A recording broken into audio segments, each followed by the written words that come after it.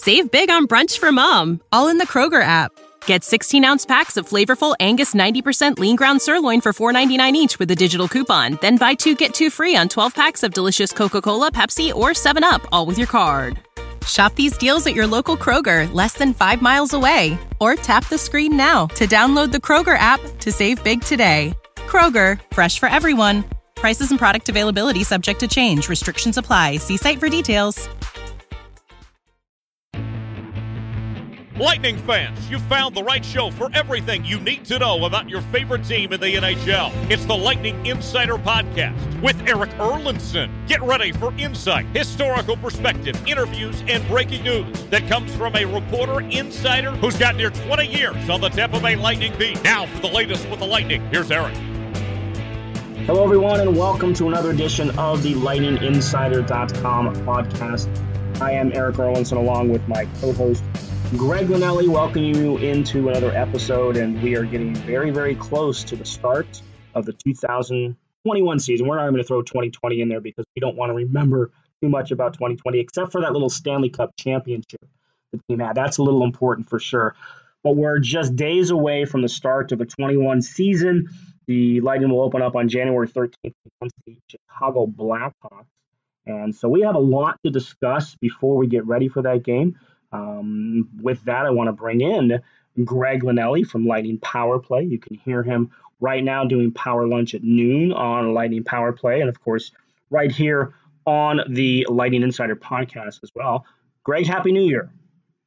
Happy New Year to you and your family. As you said, I think not remembering what happened in 2020 is in all of our best interest, except for winning that Stanley Cup, which is great. And I'm excited as you are, and I think the fan base is. We're going to start to see some fans in the stands to see the Lightning play the Blackhawks, and for hopefully the rest of the year, it'll be a sparse crowd, but nonetheless, there will be actual people, not cutouts of, our favorite cartoon characters in the stands.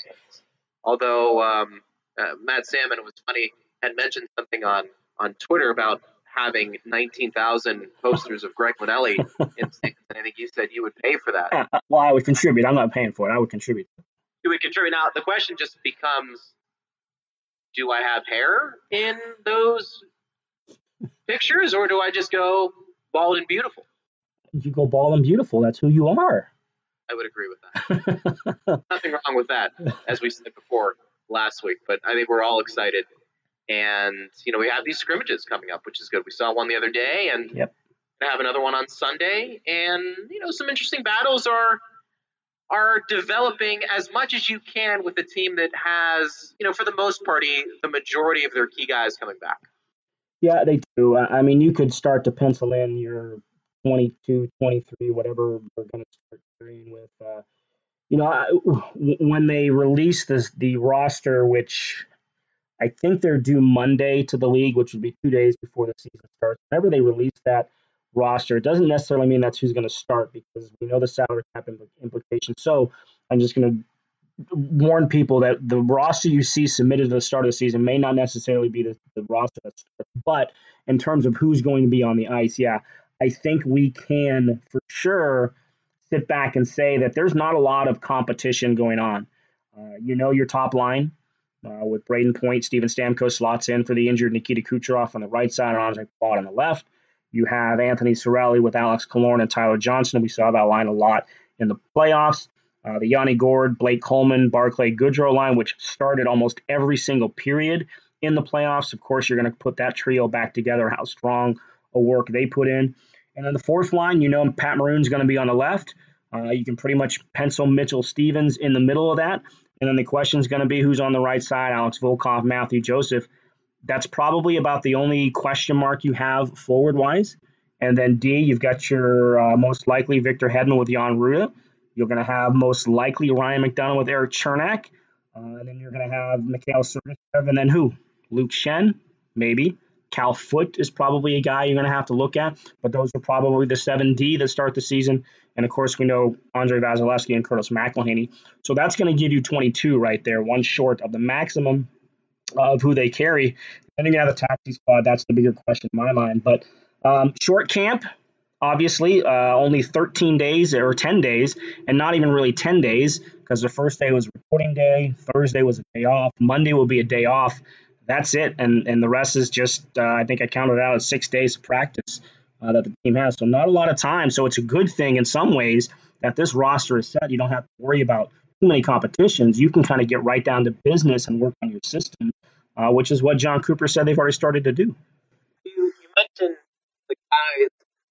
I think that is going to be one of the advantages for the Lightning during this condensed schedule. You don't have many guys jockeying for position, so chemistry shouldn't be that big of an issue. A lot of times, if you have some turnover and you have players that are coming up from the minor leagues who are, challenging for a spot on your roster, it may take a few preseason games for them to feel pretty comfortable. I think one of the underlying themes that probably is not going to get talked enough about to start is the fact that I think a lot of people coming into this year felt like this was going to be the season where Tampa Bay underwent a lot of changes personnel-wise. Yeah. But lo and behold, outside of an injury to Nikita Kucherov, and you had a couple of role players being dealt in Paquette and Coburn, and of course Shattenkirk and Bogosian moving on, the Lightning didn't have an overhaul when it came to their roster. Now, maybe that does end up happening next year, and, they were able to maneuver some things around this year with Kucherov being out and kind of handle the cap situation the way they did. But, the Lightning basically have their whole team back, their core group. And for a team who's been up against the cap for quite some time, to be able to come back with this team still intact for one more year, I think is in many ways an interesting storyline. And I'm sure a lot of teams around the league are looking at the Lightning and saying, yeah, it's tough to repeat. As I said on my show the other day, I think there are two certainties for this Lightning team. One is they have a really good team coming back, and two, it's really hard to repeat. The Pittsburgh Penguins are the only team during the salary cap era to repeat. And if you have to go back to the Red Wings before that in the non-salary cap era. But I think a lot of teams are probably looking at the Lightning and saying, man, you know what? It's hard to repeat, but they basically have everybody coming back. You know what? They are, I don't know if you say they're the favorites. You probably do because they won it last year. We just know how hard it is to repeat, and that's why maybe the odds are against them a bit. But they have as good a shot to do this thing again as any team out there. They do, and there's a lot of things that benefit them in this scenario. The first part is it's a 56-game season. It's not an 82-season grind. Now, the flip side of that is you can't afford to get off to a slow start, but I think we just kind of talked about that with chemistry that should be there. And just a couple months ago, this team won a Stanley Cup with primarily the same players, so you already have that familiarity. There are no really new names being integrated, and even some of the new names that maybe people might not be as familiar with have been with the organization for a couple of years. Cal Foote has spent 2 years in Syracuse playing basically the Lightning system and understanding what's expected of him. So you have that with you. So you don't have to integrate anybody really new into your system. Maybe some unfamiliar faces, but nobody new that you have to get used to everything. The other thing that I think can benefit from them is the travel. There's not going to be as much travel involved because of this block scheduling system where you're playing 2 and on one occasion 3 consecutive games against one opponent in the same city, in the same building. That's going to be a benefit, so you're not going to have the same type of wear and tear. And let's face it, this division, if you're looking at the 4 realigned divisions, this one from top to bottom is not very strong. Of course, you have Tampa Bay. You've got the opponent in the Stanley Cup final, the Dallas Stars. You've got, I think, a very good and in some ways underrated Carolina team. After that, I'm not sure how strong it is. We keep waiting for Florida to take that next step, and they brought in a bunch of new faces. Anthony Duclair is getting an opportunity on the top line with Jonathan Huberdeau and Sasha Barkov down there. Are they ready to take the step, or is Sergei Bobrovsky going to be bad Sergei Bobrovsky as he was for a good part of last year? Detroit is nowhere near a caliber of a team that is going to contend. The Blackhawks, no Jonathan Toews. They lose Kirby Dach, who was injured in the exhibition game with the World Juniors, is out basically for most of the season. So how strong are they going to be? Nashville's been a good team historically the last number of years, but Pekka Rinne is not the Pekka Rinne he's been. How strong are the Nashville Predators? You have a division that if they don't finish in the top 4 in this division, that means they've had some issues. And then on top of all that, guess what you get back for the playoffs, or what should come back for the playoffs? Nikita Kucherov, a fresh Nikita Kucherov. To insert that into a team that's going right into the playoffs, there are so many advantages that are going in Tampa Bay's favor for this, that I think that they have probably as good of a chance as any team, as you mentioned, in the salary cap era, to have the opportunity to repeat, because I think there's a lot of advantage in this scenario for them.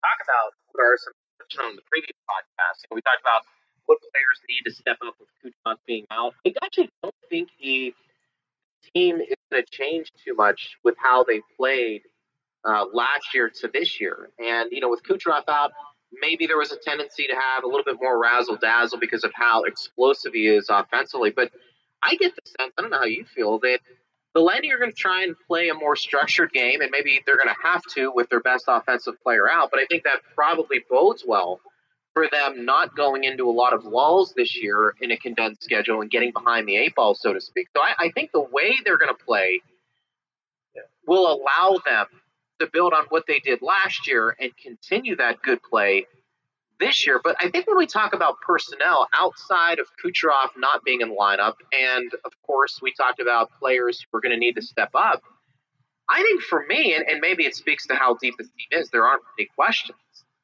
is what is the back end going to look like? And specifically two players that we have discussed before. Mikhail Sergachev, is he going to be still on a third D pairing? And Kyle Foote. We talk about, is it Luke Schenn being paired with Sergachev, or do they want to switch things up, get Sergachev maybe some more ice time? That's something we saw last year was Cernak and Sergachev at times together. Yep. And while McDonough and Hedman are the stalwarts back there defensively, I'm wondering, has Sergachev taken another step in his progression? Is it time to give him more of an advanced role with this team? And is it time to see what Kyle Foote can do as one of your top six defensemen and keep Luke Schenn on, not the bench, but as your seventh defenseman, where I think he is probably more valuable to this team than starting? Yeah, on Sergachev, okay, we saw in the playoffs, and the numbers get a little bit skewed because they basically played 2.5 games in their first game against Columbus, so the average ice time jumps up maybe a little bit, but he still averaged 20 minutes a night in the playoffs. He also, I think he was right on the cusp of 20 minutes during the regular season. Now, some of that was because Ryan McDonough was injured there in February, didn't come back until right before we hit the pause and the world went to hell. But his minutes were up. I think you're going to see him maybe get some of those minutes back because of how strong he is. The question is going to be in what role. He can play the right side. I don't think they want to put him on the right side. I had an interesting conversation with Brian Engblom the other day, and he doesn't wonder, and I'm not taking credit for this. This is his thought, but I'm going to pass it along. Because we saw Sergachev and Cernak together for good portions of the playoffs at times, Ryan McDonough feels like the right guy to pair alongside Cal Foote. That's your lefty. That's your righty. There's no doubt in my mind that Cal Foote starts the season with this team and not on the taxi squad. He's going to be part of the active roster. I think they're going to give him every opportunity to assert himself and see where he's at. 2 years in the minors, he hasn't had an opportunity to play an NHL game yet. He's not earned a call-up yet because they carried 8 defensemen and then 9 by the time he got to the postseason with Zach Bogosian after that pickup. So he's going to have every opportunity. It's the point in his development where you have to see where he's at, because the AHL, we at least now we know the AHL is going to play. They're going to play their own truncated season, I think 36 games. I think Howard Dolgan, the owner of the Syracuse Crunch, talked about today. So they'll play, and he doesn't have to go on waivers. So if he's not going to play with you, you don't have to put him on the taxi squad. You can send him to Syracuse and he can play some games. But they're going to have every opportunity, especially in the early part of the season, to let Cal Foote play. You open the season with the Blackhawks. It's an opportunity to kind of get him in there right away. Right-handed shot, big, heavy shot. He likes to shoot the puck, where McDonough can be somebody that can be a steady, reliable partner with him. I know Cernak and McDonough have been very good together. They're basically the top PK pair that goes over the boards when it's time to kill a penalty. But I like Brian's thought process there, that the veteran McDonough next to a Cal Foote as opposed to a fourth-year defenseman in Mikhail Sergachev, who can be a little bit of a freelancer in some ways, and I don't mean that in a bad way, but you have to have a partner who understands sometimes. It's like playing with Victor Hedman. You have to understand how your partner plays. If Cal Foote is that guy for Ryan McDonough, I think that's going to do nothing but help more development for Cal Foote. Do you feel like, because eventually if you play with McDonough, and look, that can change.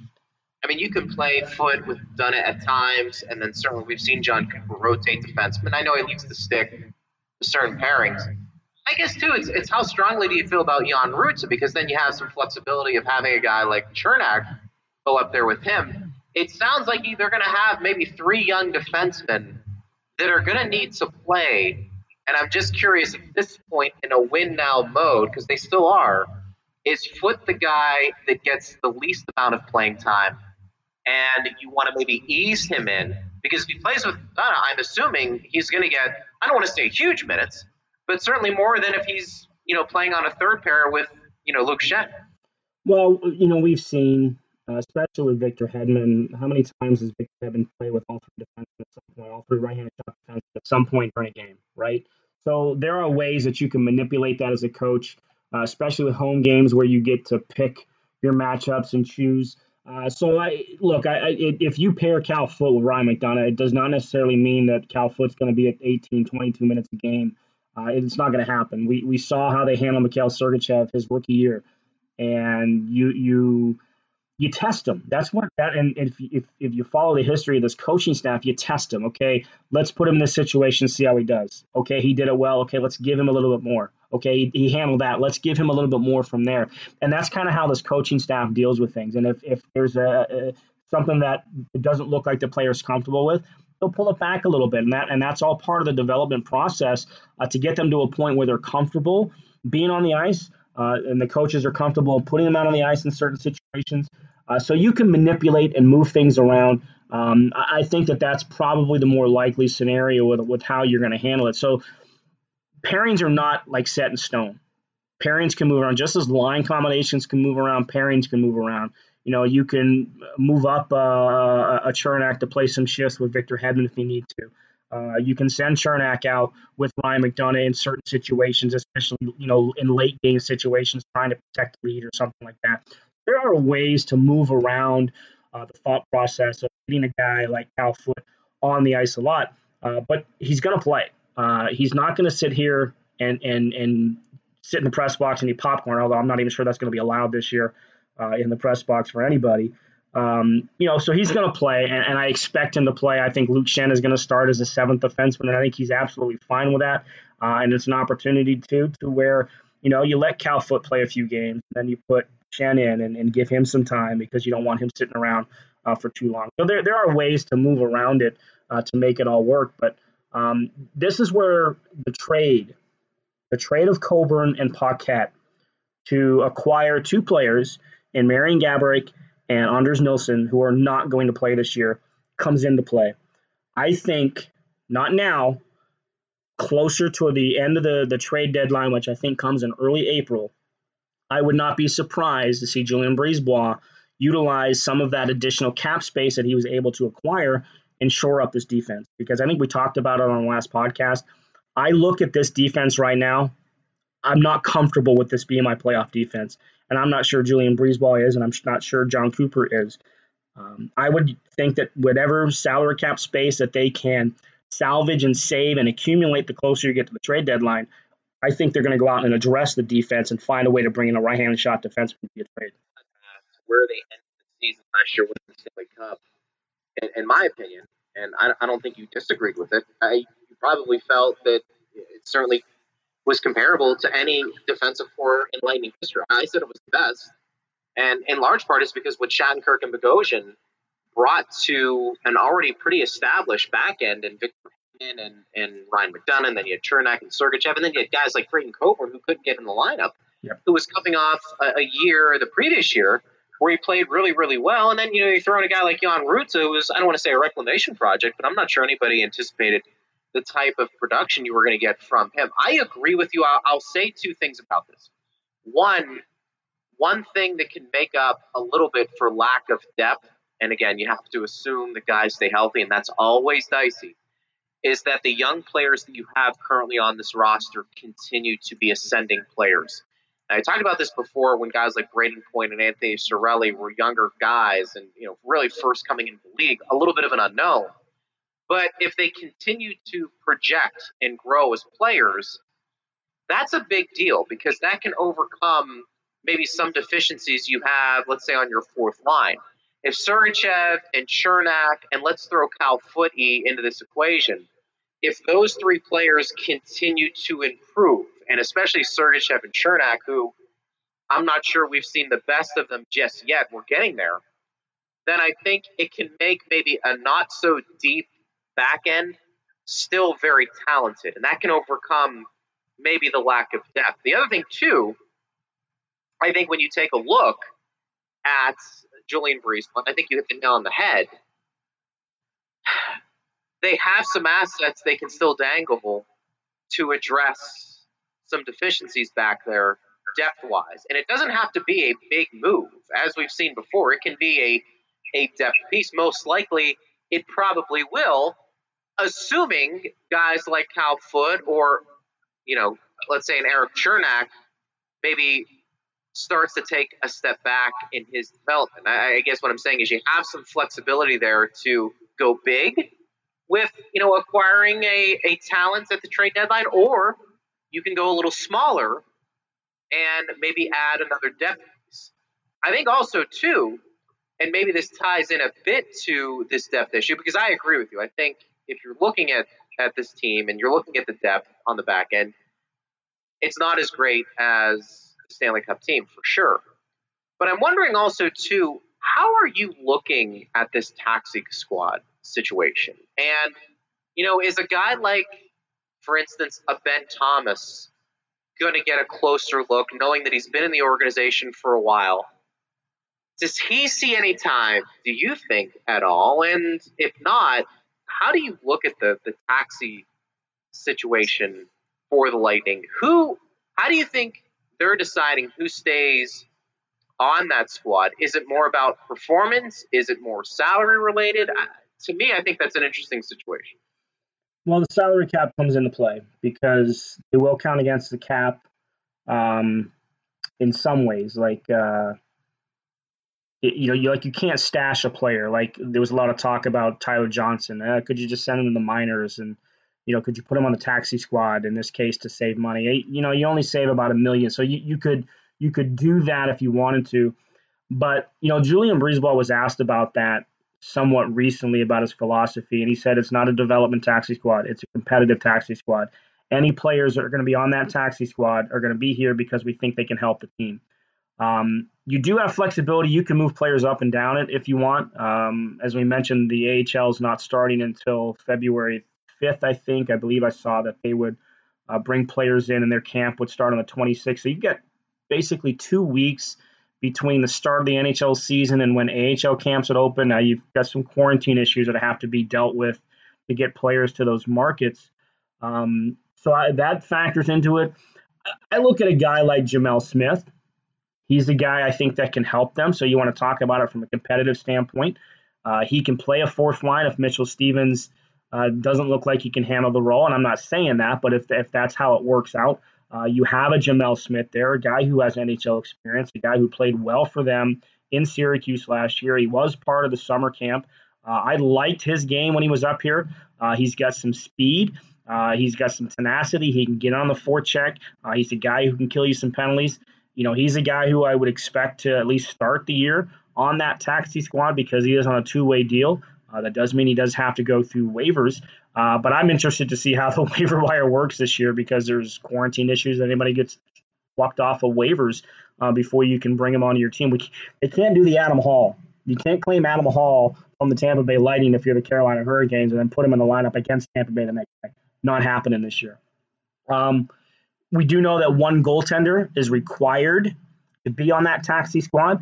How do they handle that? Because they brought in Christopher Gibson, who was previously with the Islanders organization. You have Spencer Martin, who spent all of last year with Syracuse. One of those two guys has to be on the taxi squad all year. How do they handle that? I think this dual affiliation that they're doing this year, they're actually going to take some players from the Florida Panthers because their farm team, the Charlotte Checkers, opted out of the AHL season. So, now that kind of alleviates, because I was wondering how they were going to handle the goaltending situation. You only have 4 goalies under contract. One of them has to stay on the taxi squad. So how are they going to handle that? That alleviates that situation. That's how I look at it. I look to them to use that for more of the longs of the guys like Jamel Smith, like an Andreas Borgman, who they brought in as a free agent, who's got some NHL experience, having played with the Maple Leafs a couple of years ago. I would expect that those type of players would be the ones that they use certainly throughout the season. Does that mean you could keep Ben Thomas around for a little bit? Yeah, I think that would benefit a Ben Thomas. He hasn't seen a call-up. He is a right-handed shot. We know how thin they are on right-handed shot defensemen. You could keep him around and at least give him an opportunity to practice with the NHL team and work with the NHL team. Another guy we haven't talked a lot about really is Luke Witkowski. Luke Witkowski started the season with his team last year, albeit as a forward, but he is a defenseman. He has been in camp as a defenseman. He's been taking, every one of his reps has been on defense. Now, is that only because Eric Chernak and Jan Ruda are still going through quarantine and haven't been able to get on the ice yet? We don't know. But that's a guy we haven't talked about either, who has experience with this team, who has experience at the NHL level. He's somebody that you could stick on a taxi squad too. So I look for the more veteran type of players to remain on the taxi squad more so as the younger players. He is something I thought when he did play with the Lightning when he came back his second go around. He had talked about, getting a little leaner, and I thought his skating did improve. And one thing he brings to that team, whether you believe in it or not, is an element of toughness, and that he will stick up for his teammates. He is certainly somebody who will drop the gloves, and the skating has gotten a lot better. So certainly somebody who can be versatile, play the forward position, and in a pinch can play on the back end. I know John Cooper, I think, appreciates what he brings to the table, and there is a lot of familiarity with what he can do. And so a guy like that is really the perfect depth piece that you need in a condensed season like this. You mentioned goaltending, and maybe we go there next. I had this question pop up. I know you have taken this on Twitter. I did on my show the other day about what the Lightning are going to do. What is the plan with Vasilevsky and McElhinney? And we know Vasi is a workhorse. We know the Lightning also like to monitor the amount of games he's playing. I'm wondering, in this type of environment, especially if, let's say the season doesn't go the way Tampa Bay plans and they, find themselves really fighting for a playoff spot, are we going to see Vasi take on more of the percentages of the games being played than they would like, even though McElhinney at times last year I thought played very well. And you had an over-under, right, that you were discussing with some guys at the rink the other day that might make some sense. Yeah, and speaking of over-under, it's probably time to take care of our sponsor here on the show too, right? Manscaped.com. Love it. If you go to manscaped.com, you use the keyword bolts, you'll get 20% off of your order. And I was thinking about this the other day. Sometimes Greg, you walk out into the yard and the grass looks a little too long. Just needs to be trimmed, right? That's why they call the main product on Manscaped the lawnmower, because sometimes the lawn just needs to be mowed. I'm glad you're talking about beards, and absolutely, that's exactly where I was going. And sometimes, I've told you before, I like to shave my head, and I like to, just make it smooth. And Manscaped, I've tried a lot of different products since I've gone this looking, because I used to have fantastic hair. I've told you that before, and I've seen it. It does exist, people. It does. There are pictures. I will show you my college picture that I failed to unveil last year, mainly because I didn't care. At some point, I will. But everything you could possibly want from a grooming standpoint for a guy, Manscaped has that, and I appreciate what they have. I use it regularly, and I've gotten my brother to use it as well. But you mentioned the lawnmower. It gets it done. And Manscaped has come up with some pretty cool toys for me to use when it comes to my trimming. And it's something that if you haven't already, use that promo code, use that discount, and get a bunch of cool stuff. And that's why you're bald and beautiful. You're damn right. Don't be left out. Make sure you subscribe to the Lightning Insider on Apple Podcasts, Spotify, and anywhere else where podcasts are found. Now, here again is Eric. All right, the goaltending situation. Yeah, look, it's a different season. Obviously, we know that 56 games. We mentioned the travel. That's the one thing that a lot of coaches will look at with the wear and tear of their goaltenders is the travel that's involved. Because if you're on a road trip, you could be on a 4-game road trip and you're probably playing in 6, maybe 7 nights, and you're getting on a plane every other day. And yeah, it takes a toll on you. And, I'm not saying that, these athletes are taken very well care of, don't get me wrong, but you're still a human being and it wears you down. And, you think of the equipment that the goaltenders put on. So coaches look at that a lot. How does a goalie look? How does he feel? Is he getting fatigued? Do we need to give him rest? And the magic number we know in an 82-game season is 60. I think Jonathan Quick is the only goaltender in the last decade who has started more than 60 games during the regular season and won a Stanley Cup. So I think a lot of coaches now look at that number and say, okay, we don't want to go over this number. We want to make sure that our goaltender is ready for the postseason. Well, in this 56-game season, if you take 60 out of 82, that's roughly about 73% of the schedule. So if you equate that, and always check my math, Greg, you know this. If you do that same percentage in a 56-game schedule, that's 40 games. So that's 40 for Vasilevsky, would end up being 16 for McElhinney.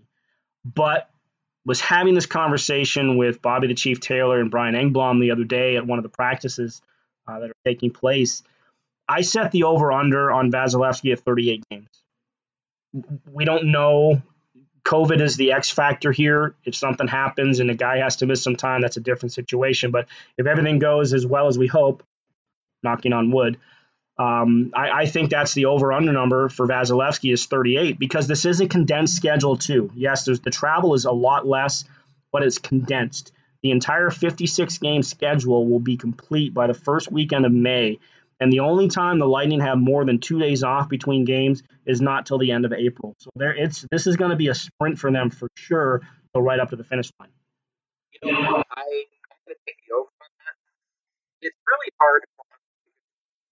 The Lightning, they want to win every game, and strategically they're going to sit down if it comes at the expense of them maybe losing a few games. As much as fans will look at this and say, listen, rest your players towards the end of the year, get ready for the playoffs. It's just not in the players' DNA to do it, and we don't see enough coaches. Look, you may see, at the end of the year, if the game doesn't mean anything and there is not any milestones at stake, maybe a Kucherov or a Stamkos or a Braden Point or a Victor Hedman, pick one or two of those guys and maybe they sit. Maybe that is the right call. But I'm wondering, does the amount of games Vasi plays, particularly towards the end, have any bearing on where they are in the standings? In other words, if they're out of the playoff picture, there's no doubt you're riding your goaltender, your number one guy. I think that's a given. But do you think seeding means anything right now if you were to sit John Cooper in a room and talk to him about the importance of finishing first compared to fourth with this particular team coming back? And do you think that has any bearing on the amount of games their starting goaltender would possibly play towards the end of the year? In an 82-game season, I don't think seed matters. I think John Cooper would tell you the seed doesn't matter. They tried that a few years ago when they raced at the end of the 14 season to finish ahead of Montreal and get home ice advantage. They ended up getting swept in the first round, so they figured that out pretty quick. In this season, I think it matters even less because you're guaranteed to play one of 7 teams in the first round, and it's one of the 7 teams you're going to see throughout this season. So I don't think seeding matters. And we don't know where we're going to be with COVID and fans in the stands come May. If there's no fans in the stands, there's no home ice advantage. It doesn't matter. That'll be something that's plotted out. So I don't, especially in this season, I don't think seeding matters at all because it's the first two rounds are going to be the four teams that are in your division, and you're going to be very familiar with them by the time you get to them. There'll be some hate built up, but you're going to have a game plan against every one of them. It's not like 2 years ago when the Lightning were the runaway winner of the Eastern Conference, and it wasn't until 2 or 3 days before the end of the regular season they figured out that Columbus was going to be their first round opponent. In this situation, you're going to have a pretty good idea. It's going to be one of two teams no matter what seed you finish in, first and fourth. So I don't think seeding matters. I think what we've seen with goaltending, and I've talked to some coaches about this throughout the years, a lot of them will map out about the first month and a half of the season. Okay, this is where we want our starter to go. This is where we want to get our backup in, and kind of maneuver it around that. But then once they get past that, it's a feel. It's a where they're at in the schedule. If this team is comfortably or even mildly comfortably in a playoff position as we get to the end of March, I think that they'll take the opportunity to give Andrei Vasilevskiy some time off, because remember, we are talking about an Andrei Vasilevskiy who played every single solitary minute of the postseason, and that included 7 overtime games, including one that went 5 overtimes, a couple that went double overtime. He can handle that workload in the playoffs, but in order for him to be able to handle that, you kind of have to tail it off in the regular season. In some ways, I agree with you going the over on 38, but then I sit back and I think about if you want him to be able to play every minute of the playoffs, maybe you go a game under that.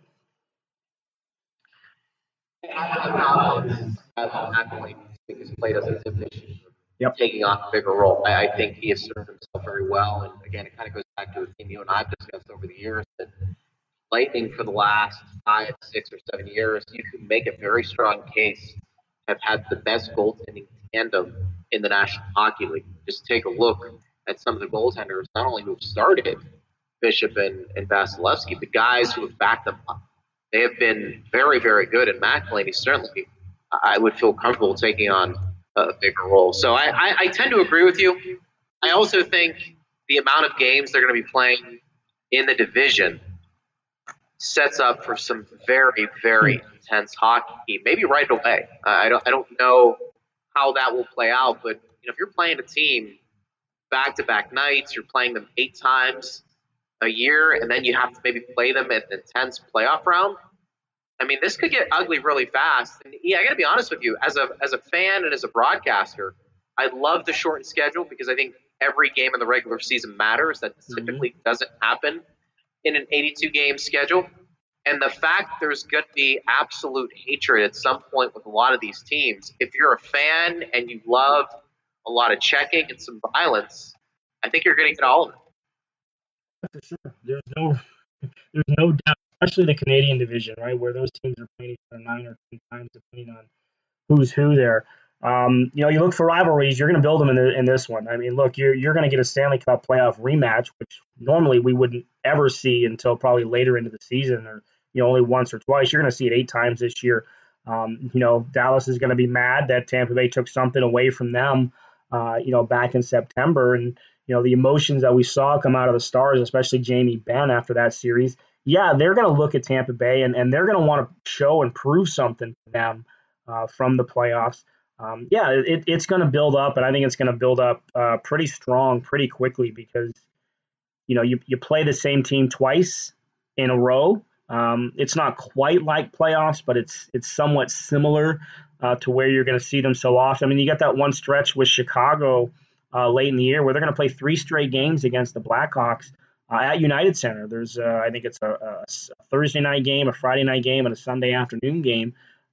That's seeing the same team 3 times in basically 72 hours. It's going to build up, and I think that's going to be something that the players are going to get behind. I think it's something the fans are going to get behind. I guess from a broadcasting standpoint, it makes it easier for certainly the play-by-play guys, right? Because there's only 7 teams they have to worry about. There's only 7 teams they have to memorize. So that's good for Dave Mishkin. And, oh, by the way, the new play-by-play voice replacing Rick Peckham, Dave Ranford. Congratulations. There's no doubt about it. That is a tremendous opportunity. And, by all indications, they hit a home run with this pick. But to be able to come in and call games on a team who just won the Stanley Cup the year before, I mean, the fan base, the eyeballs are going to be everywhere, assuming you can get the games. Yeah, that's a touchy subject. Assuming you can get the games, a lot of eyeballs going to be on this team, and what a great opportunity when you start talking about calling games. I mean, you couldn't ask for a better situation, but Dave Randorf, congratulations to him, and he's been in the business a long time, but you got to pinch yourself sometimes when you get put in these situations, because there aren't many of these jobs out there. No, this was a premier job. There's no doubt about it. Big shoes to fill, big microphone to fill, and replacing Rick Peckham, who was the voice here for 26 years, a Hall of Famer, well-deserved. And it's not going to be easy to fill, but, he's done a lot of great work. He did regional games for the Montreal Canadiens, for TSN for a number of years before he moved over to Sportsnet, and he was doing some Hockey Night in Canada games for them for the last couple of years. I think the last 6 years he's been with them. Quietly, his contract was not renewed back in August because Chris Cuthbert made the jump from TSN over to Sportsnet, and they utilized him. Great opportunity for Dave. Happy for him. Looking forward to getting to meet him. I know I saw his tweets come out today about how excited he is to be here. And Greg, where can fans hear him? Where can they? That's the thing. I don't know if you're being sarcastic here, but I know you've taken a lot of questions when it comes to where people can find the Lightning on television this year. I know there's been some talk with amongst fans about cable providers and all that fun stuff. I don't understand it. I've told you before we came on the airwaves. I'm not sure how all these games aren't available to everybody in the Florida market, but somehow, especially coming off the Stanley Cup, there are some people out there who won't have the opportunity necessarily to see them. Yeah, it's tough. I'm with a lot of fans right there. I've had Frontier back when they were Verizon. As soon as Verizon came in back around 2008, I jumped on what they were able to offer because I wanted their internet. Their internet is great, but they don't carry the games. They're not going to carry the games, and not to get too detailed into it, but if you've been on Facebook, you've seen some of the ads that are floating around from Sinclair, which is the parent company of these Fox Sports regionals, that they're telling you if you want your home teams back, and we do, because they not only carry the Lightning, they do carry the Magic, and they carry the Rays as well. You want to see those games, especially the year that we've had, especially as a Tampa Bay sports fan. You want to watch your teams. And for them to basically, there's two major cable providers in this market. One's Frontier, the other Spectrum, and you've cut that in half. And as many people have cut the cord, you can't find them on Hulu Plus. You can't find them on YouTube TV. The only place you can find them is AT&T or Spectrum. So I had to, I guess, bite the bullet in some ways.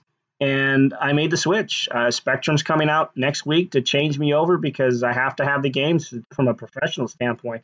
I have to have them, but I'd want it anyway. I would not want to miss the live games, especially with the hockey games starting up next week. So I had to make the switch. We'll see how it goes. I've heard some tough reviews of their internet service. That has me a little nervous, especially with a couple of teenagers in the house that like to kill the bandwidth around here. But I made the switch. I had to do it. I had to get it done because we need the games.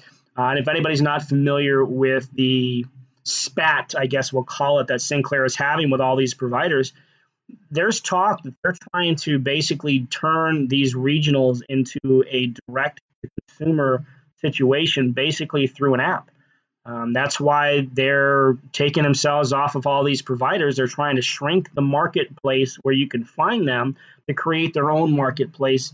They're actually going to rebrand these. They're going to be called Bally's. They're getting, a situation with Bally's, the sports betting company. So that's what's going on with that. So, yeah, there are a lot of people who are mad at the providers. I've certainly directed some of my ire towards Frontier on social media a couple of times this year as they've taken the stuff away and not changed the price of my bill. While they deserve some of that, I think a lot of this ire has to go to the parent company, and that's Sinclair, because they're the ones that are hurting the consumer in this situation, and it's not fair to the consumer. Right? Just make a lot of sense. And obviously you can listen to games on Lightning Power if you want, and certainly we appreciate that. But I know a lot of people, as you know, sometimes they like to watch the game and they'll listen to Dave and Phil call the game. And if you don't have an opportunity to do that, that's frustrating. And again, I go back to you're coming off a Cup run. I think that's what has everybody so infuriated. I don't know what to make of it. I just hope everybody is able to watch or listen to their favorite team this year in Florida. And I'm not talking about the Panthers. Yeah, there were plenty of jokes to be made when the Panthers announced that they were letting limited fans in the stands. But I mean, it's too easy. It is too easy. I mean, I think we touched on it last week. I almost don't want to say anything, but you have to. You have to take the barb, don't you? It's the pinata hanging over your head, and you got the stick in your hand. How do you not swing? It's just. But the good news for them is that they're one of just a handful of teams that are actually allowed to start the season with fans. And Lightning, of course, are one of the other ones. So from that aspect, it's a positive that at least they can have some people in the building. I heard you and Dave talking about this the other day.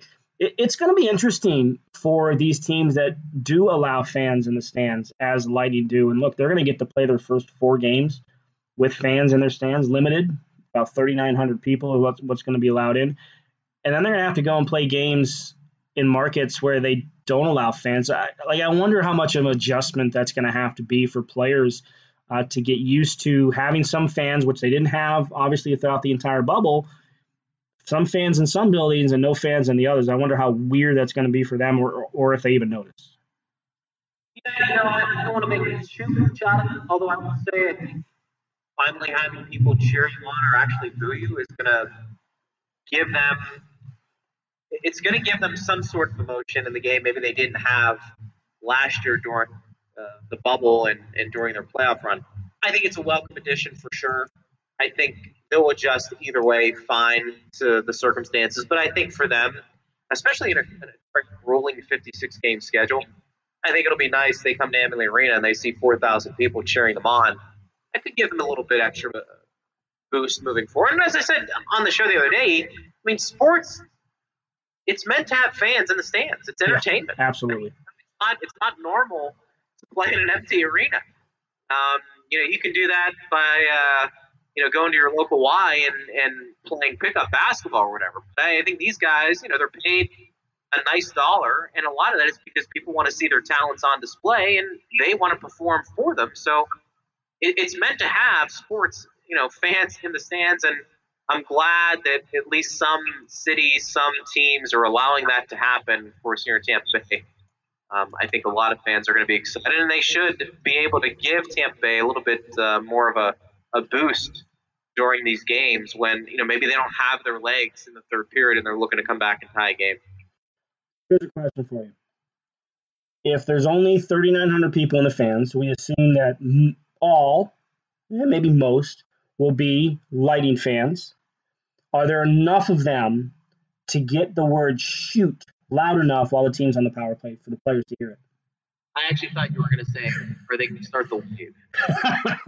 What's Which I the would wave? say, please don't. Please don't.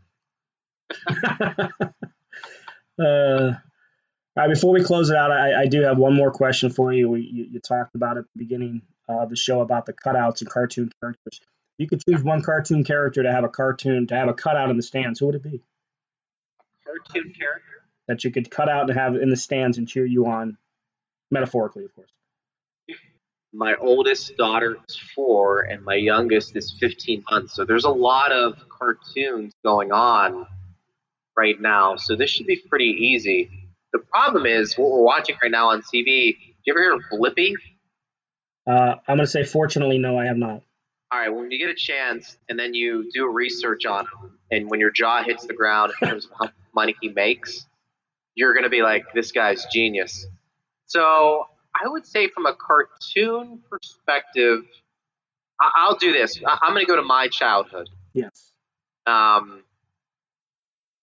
is it, the Animaniacs? Oh, You have just risen way up in my list, Greg Linelli. Like way up. Did I mean, look, I was already a 10 in your eyes. Did I go 11? You're already bald and beautiful. Now I have to. Bellissimo is the Italian word, right? Bellissimo. And now brilliant. Wow, I just fine. Right, so Yakko, Wacko, or Dot? Or all three? Yeah, I would say all three. I kind of liked all of them. Okay. I love the Animaniacs. I have video cassettes, if anybody is still familiar with what video cassettes are. I have what did you say?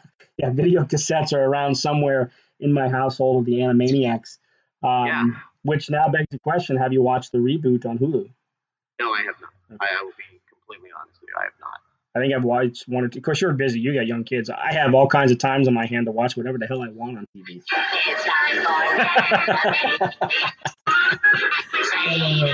This was tremendous. I love that show. Awesome.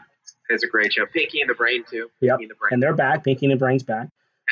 Yeah, that was true. I mean, that is really going old school. Yep. But, if you're old like us, you appreciate it. I'm going to go even older than that, though, because Marvin the Martian would be who I put out there. I love Marvin the Martian.